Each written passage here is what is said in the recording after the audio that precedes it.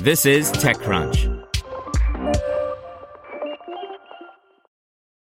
If you enjoy this podcast, you should check out The Hustle Daily Show. More than 3 million young professionals read The Hustle Daily's email for its irreverent and informative takes on business and tech news. Now they have a daily podcast called The Hustle Daily Show, where their team of writers break down the biggest business headlines in 10 minutes or less and explain why you should care about them. They'll also do deep dives on topics like why it's nearly impossible to buy an original Bob Ross painting. I recommend the show about a university that's using a hologram of Albert Einstein to teach science. Search for The Hustle Daily Show in your favorite podcast app. Brought to you by Panasonic, a company that continuously creates the technologies that move us all forward.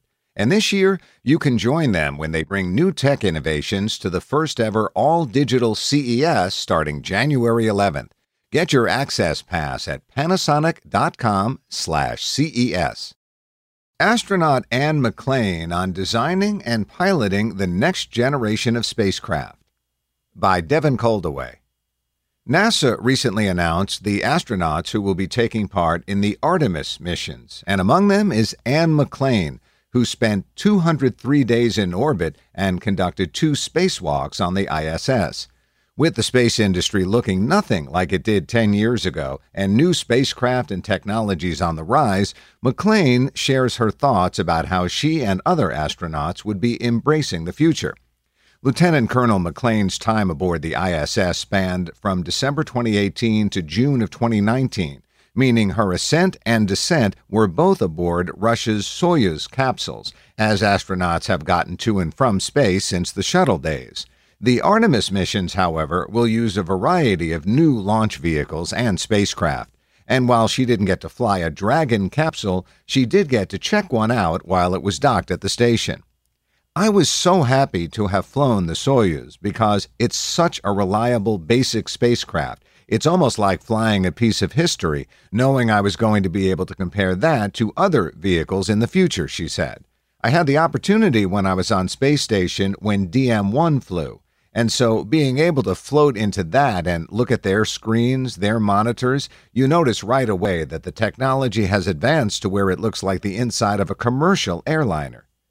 Astronauts Doug Hurley and Bob Behnken were the first to pilot a Dragon in orbit and said afterwards that it was certainly different, partly due to the reliance on touchscreens as primary interfaces for many spacecraft functions. McClain emphasized the difficulty of getting software to the point where it can be trusted with someone's life. Most of the vehicles that we're using now are very heavy on software, lots of touchscreens, not so much valves that we're physically moving. It's more like a software relay.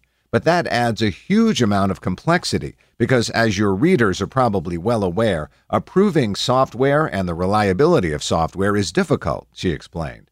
We're always looking at the question of when should a human be in the loop and when should it be automated? And if it's automated, how can we prove the software has reliability sufficient for human spaceflight?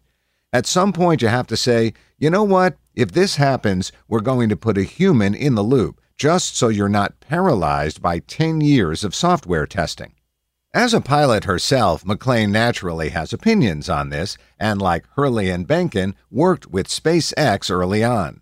I was fortunate to work with Bob and Doug, advising SpaceX early on in their cockpit controls, and I think where they got, it's a really incredible machine, she said, while noting that the Orion and Starliner craft received similar attentions from experts like her. Flexibility was chief among the desired aspects. If things go even a little off script, they need the tools to be flexible and not self-limiting. I think pilots, we always want options, right? Whatever happens, we want options. As much as we try to predict scenarios on the ground, we're always keenly aware that something could happen that wasn't predicted. And at that point, we want options, she said.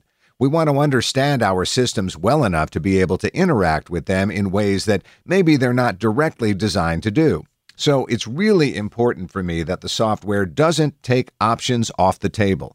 That's one of the reasons why at NASA they look at the Apollo 13 case, when we had to use hardware and software and the vehicle in ways that we'd never predicted. When I asked whether it was different or strange to work with newer companies like Blue Origin, McClain pointed out that really the only new thing there is the name. I've worked with these companies enough to know something, and that's that, yes, that company name has not built a spacecraft, but there are people in those halls that have built spacecraft. The talent that built the space shuttle and space station is spread out all over the commercial industry now, which is exactly what NASA wants to do. That is our human capital, she explained. The other thing I'm confident about is the way NASA partners with these companies for test programs and design reviews. It's extremely thorough. So by the time that rocket has me on top of it on a pad, I'm confident in the checks and balances we have in place.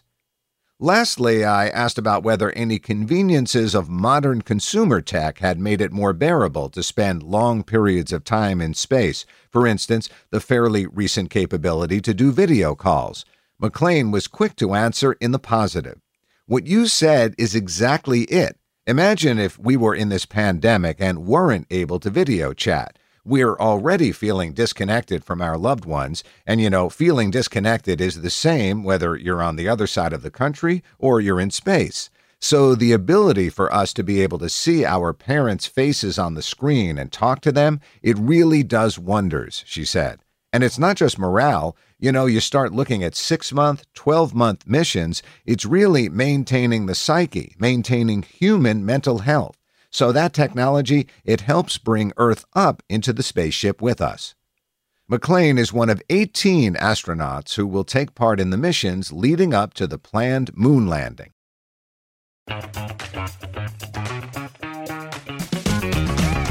Hey there, I'm Dylan Lewis, one of the hosts of Motley Fool Money. Each weekday on Motley Fool Money, we talk through the business news you need to know and the stories moving stocks on Wall Street. On weekends, we dive into the industries shaping tomorrow and host the experts, authors, and executives that understand them. Tune in for insights, a long-term perspective on investing, and of course, stock ideas. Plenty of them. To quote a listener, it pays to listen. Check us out and subscribe wherever you listen to podcasts.